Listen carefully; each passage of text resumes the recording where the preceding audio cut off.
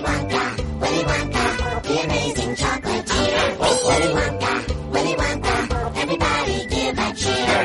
He's modest, clever, and so smart, you barely can restrain it. With so much generosity, there's no way to contain it. To contain it, to contain, to contain, to contain. Capítulo 6. Los dos primeros afortunados. Al día siguiente mismo se encontró el primer billete dorado. El afortunado fue un niño llamado Augustus Gloop. Y el periódico vespertino del señor Bucket traía una gran fotografía suya en la primera página.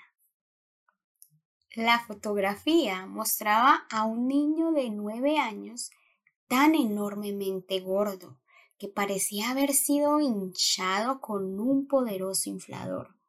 Gruesos rollos de grasa fofa emergían por todo su cuerpo y su cara era como una monstruosa bola de masa desde la cual dos pequeños ojos glotones que parecían 2 pasas de Corinto miraban al mundo. La ciudad donde vivía Augustus Gloop, decía el periódico, se había vuelto loca de entusiasmo con su héroe. De todas las ventanas pendían banderas. Los niños habían obtenido un día de asueto escolar y se estaba organizando un desfile en honor del famoso muchacho. Sabía que Augustus encontraría uno de los billetes dorados. Había dicho la madre a los periodistas: come tantas chocolatinas al día que era casi imposible que no lo encontrase. Su mayor afición es comer, es lo único que le interesa. De todos modos, eso es mejor que ser un bandido y pasar el tiempo disparando pistolas de aire comprimido. ¿No les parece? Y lo que yo siempre digo es que no comería como come, a menos que necesitase alimentarse, ¿verdad? De todas maneras, son vitaminas. ¡Qué emocionante será para él visitar la maravillosa fábrica del señor Wonka! No podemos sentirnos más orgullosos.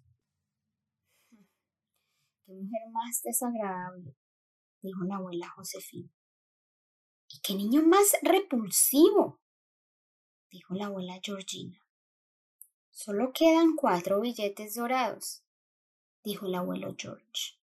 Me pregunto quién los encontrará. Y ahora el país entero, el mundo entero, en realidad parecía de pronto haberse entregado a una frenética orgía de comprar chocolatinas, todos buscando desesperadamente aquellos valiosos billetes restantes. Mujeres adultas eran sorprendidas entrando en las tiendas de golosinas y comprando 10 chocolatinas de Wonka a la vez, y luego desgarrando el papel del envoltorio para mirar ansiosamente en su interior, con la esperanza de encontrar allí el brillo del papel dorado. Los niños cogían martillos y abrían en 2 sus huchas para correr a las tiendas con las manos llenas de dinero.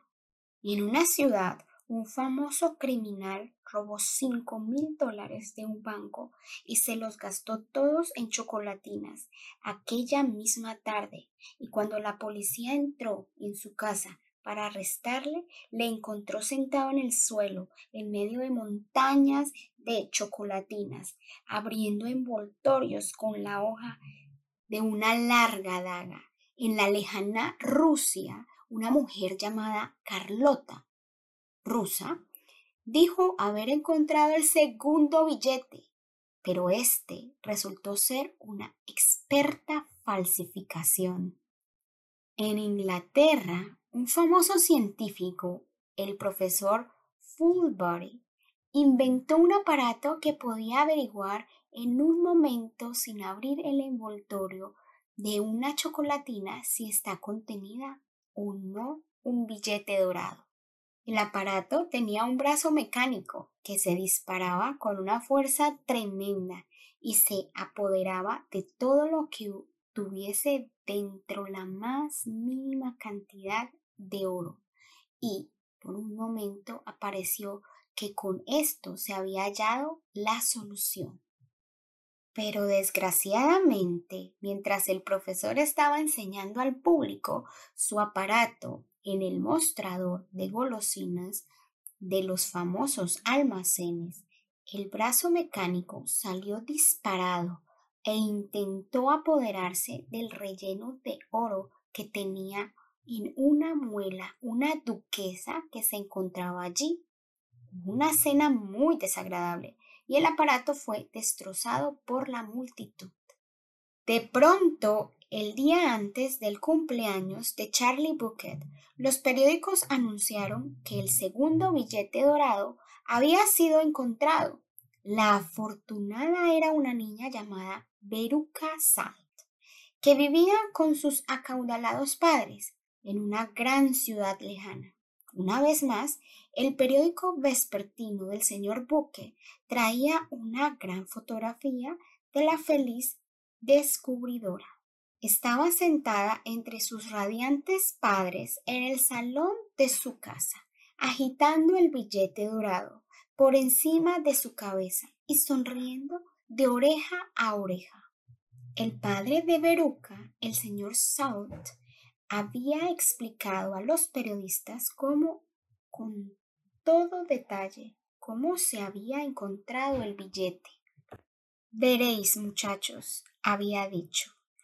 En cuanto mi pequeña me dijo que tenía que obtener uno de esos billetes dorados, me fui al centro de la ciudad y empecé a comprar todas las chocolatinas de Wonka que pude encontrar.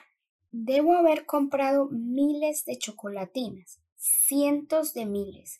Luego hice que las cargaran en camiones y las transportaran a mi propia fábrica.